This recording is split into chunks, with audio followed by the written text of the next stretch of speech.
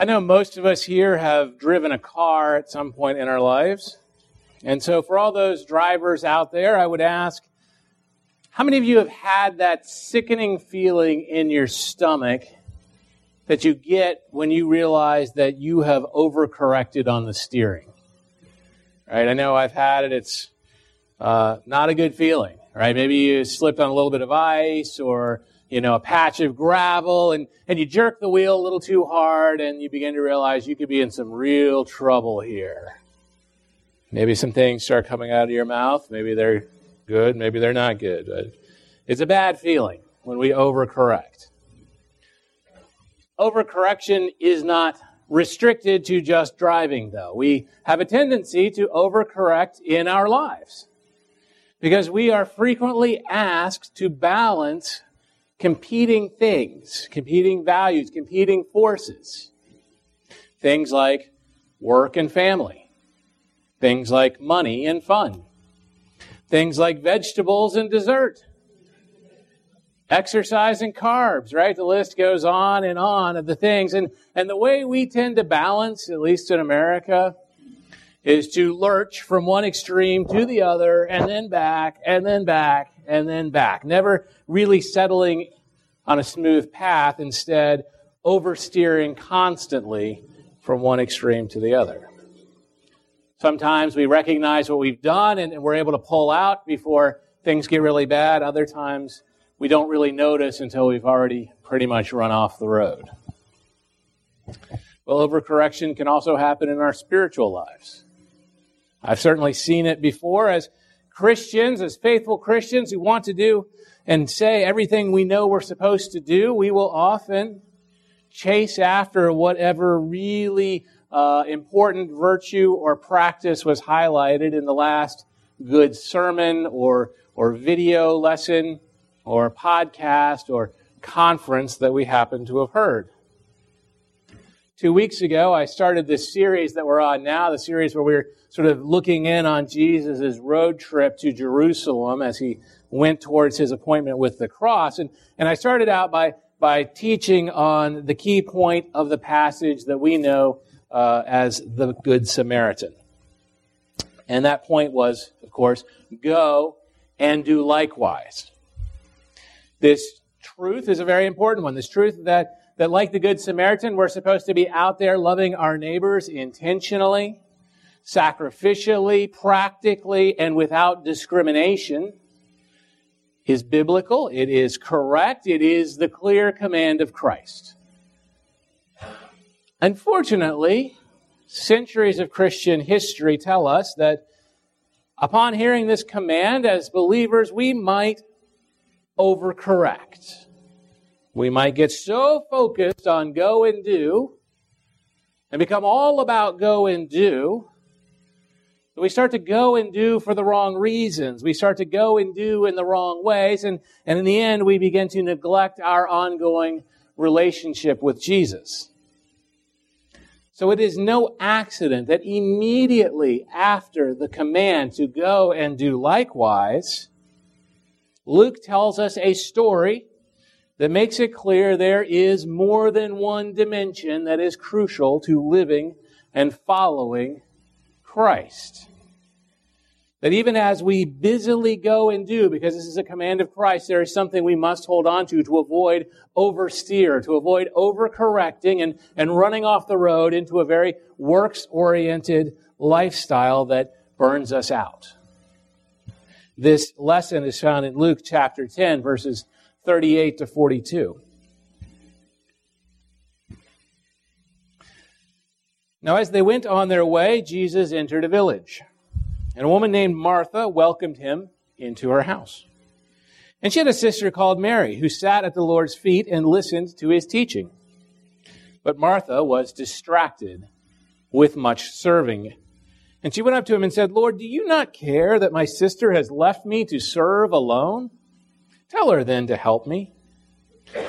But the Lord answered her, "Martha, Martha, you are anxious and troubled about many things, but one thing is necessary. Mary has chosen the good portion, which will not be taken away from her." The fact that Mary is commended for choosing the good portion, defined here as sitting and learning at the feet of Jesus, would seem to stand in natural tension with that immediately preceding command to go and do. She doesn't appear to be going and doing anything. Martha's the one who's doing something. We need to understand that these two stories do not conflict. Rather, they come together, they combine to help us understand that both of these things, learning attentively at the feet of Jesus and doing the work of the Lord to love our neighbors, they are both critically important to faithfully following Jesus. And that because of that, because these are two big tasks, two lifelong tasks, we have to be careful to focus on what matters to make sure we do both of them without just oversteering and running off the road one way and then running off the road the other way. Now, today's story, both Martha and Mary, help us understand what is truly important, the things that we need to know so that we can do what matters. We'll begin with Martha, who did good things, which were distractions. There's a lot to celebrate about Martha, right? She gets a terrible rap in sermons all around the country, probably dozens, hundreds of churches today preaching about Mary and Martha. Martha gets a bum rap, in my opinion.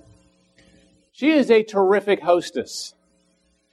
As the passage begins, she has opened her home to Jesus. She has invited him in and has made him welcome and comfortable.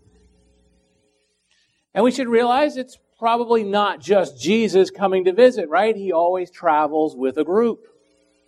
She has invited in and welcomed his disciples, and probably far more than the 12, who get the headliner, because his group of disciples was much larger than the 12 apostles. And in welcoming them all in, Martha has done a very good thing.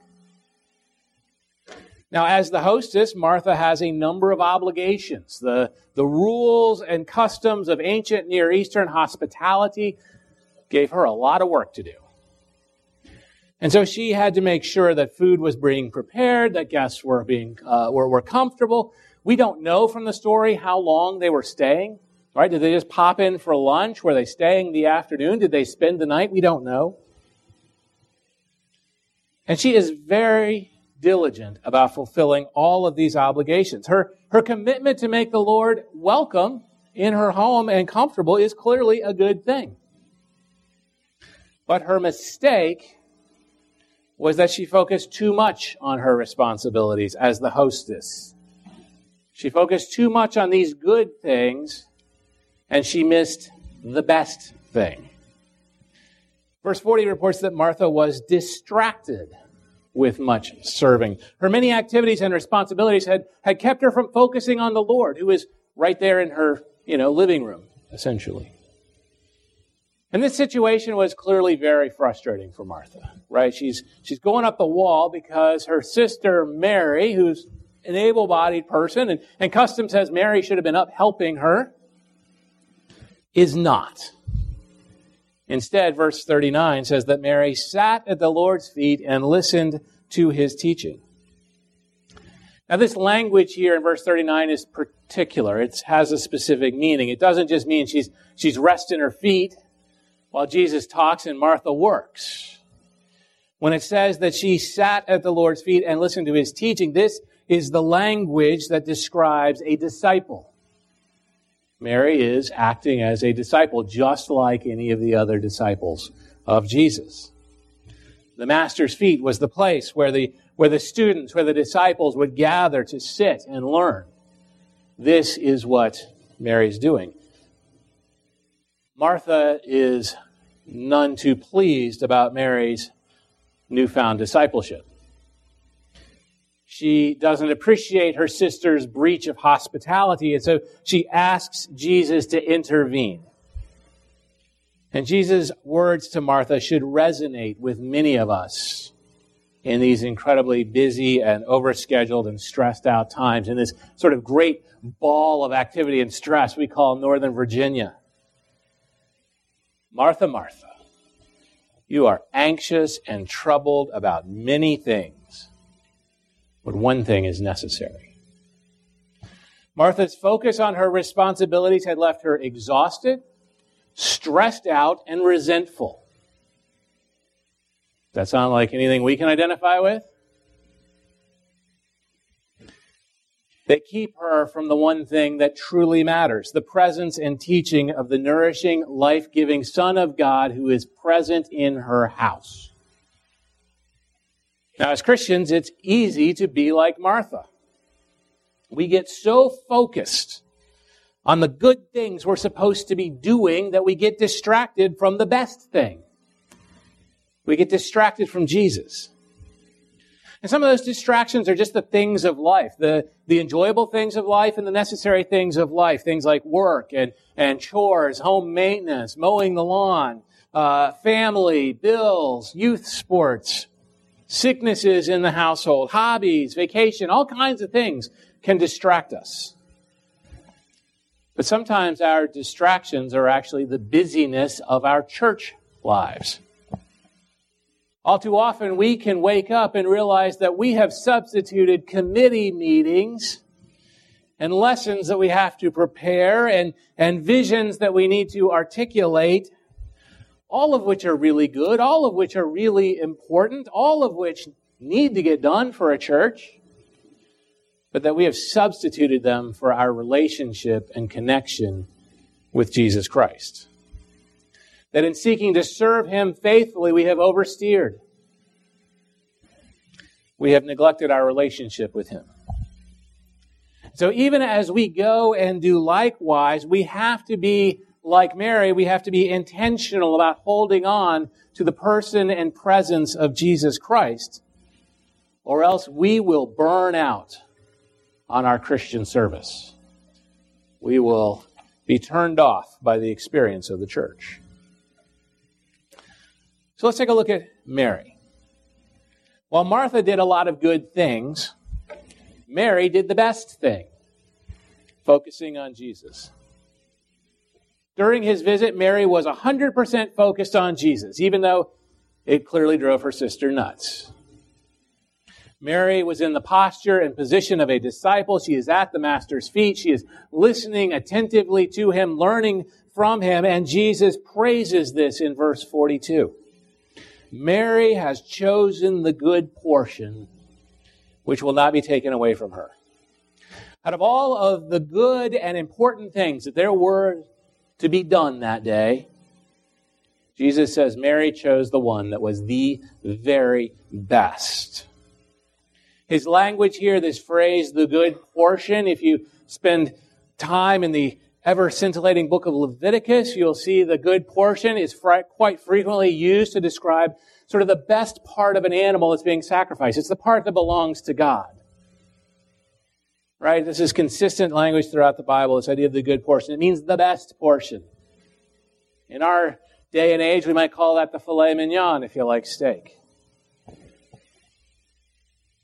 So she has chosen the very best. She has chosen the filet mignon, if you will. And her wise choice echoes that of David in Psalm 16:5. The Lord is my chosen portion and my cup. As disciples of Jesus Christ, we must also choose the good portion, the very best thing. We need to focus on Jesus the way Mary did. So even as we are called to fulfill this command of Christ to build up God's kingdom, to go and do likewise, we need to regularly sit at His feet and learn the way Mary did. Regardless of our responsibilities, we have to regularly worship Him. We need this. And that worship, that's an activity, right? It's not an experience. Grammatically, worship is not a noun, it's a verb. It's not something we gather on Sunday morning to experience. Worship is something we can do individually or that we gather and we actively do. We throw ourselves into it. We fully engage and participate in the singing. Regardless of whether we can sing, I can't. That's why my mic is always down for the singing parts. Regardless of whether we love that particular song or not, we engage. And we engage with our mind and our body through the prayer and the preaching right? We're not there to sit back, but we are fully into it. That's how we worship, how part of gathering at the feet of Jesus. Like Mary, we need to regularly listen to the teachings of Jesus. That's not just the Sunday morning preaching, right? But that we are called every day to be in the Word of God. We have a luxury in America, which is that we probably have individually stacks of these things sitting in our house. They don't do as much good if they're just gathering dust. We are to be in the Word as often as possible, reading it on our own, but also gathering in groups to discuss it, to read it, to share it, to learn. We have to cultivate our prayer life too. We need to be drawing ever closer to God through conversation, confession, petition, and praise. See, Jesus is the good portion. He is the best. His love and His Spirit nourish us when we gather at His feet. Our regular time with Him is what feeds and fuels our ministry work. This is the power of the church. When we just frenetically do ministry because we think we're supposed to, or out of some guilt, some sense of status, anything like that, it is going to inevitably grind us down and burn us out. We will find ourselves resenting the church. How could they ask me to do one more thing? We will be resenting our brothers and sisters in Christ. Why aren't they doing this?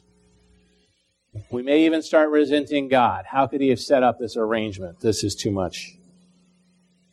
But when we gather often at the feet of Jesus, and He teaches us, and He refreshes us, and He loves us, then we will find that we overflow with the desire to share His good news, to build His kingdom.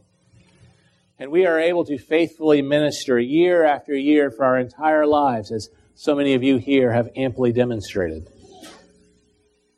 So if you're very active in ministry at this church, or any church, and you feel stressed out, you feel overwhelmed or burned out, I want you to take time this week to use some of your quiet time, or use some of that great quiet time where you turn off the radio and you're stuck in traffic. All right, it's a great time to pray. You'll have a much better commute if you spend it with God rather than if you spend it looking at those people who cut you off.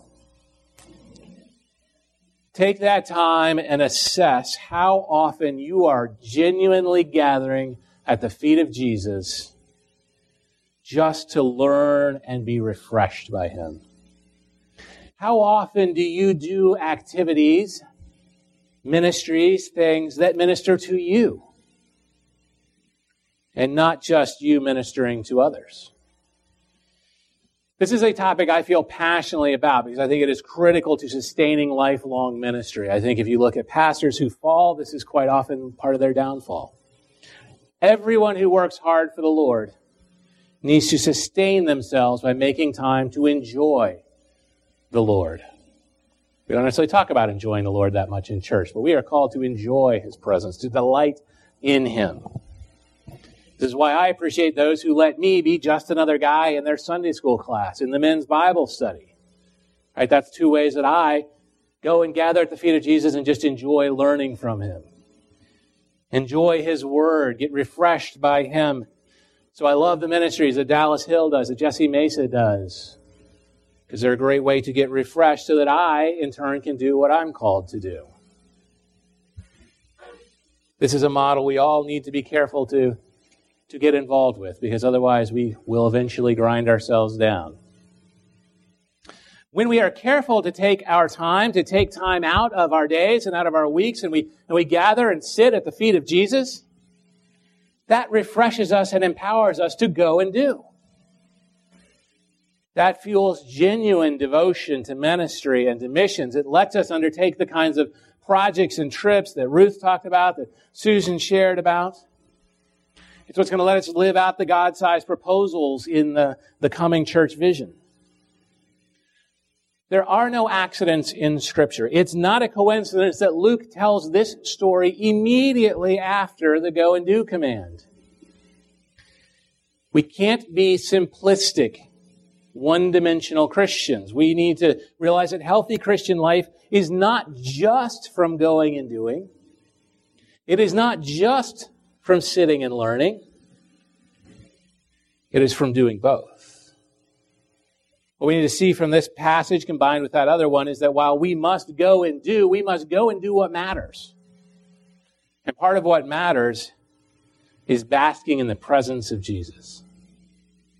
So when we do go and do, when we sign up for a mission trip to Indonesia or to Appomattox, when we teach Sunday school, when we help with Team Kid, when we help with the youth, when we go out in the community and visit newcomers like so many did yesterday, when we care for the homeless, it should not be out of some sense of religious duty.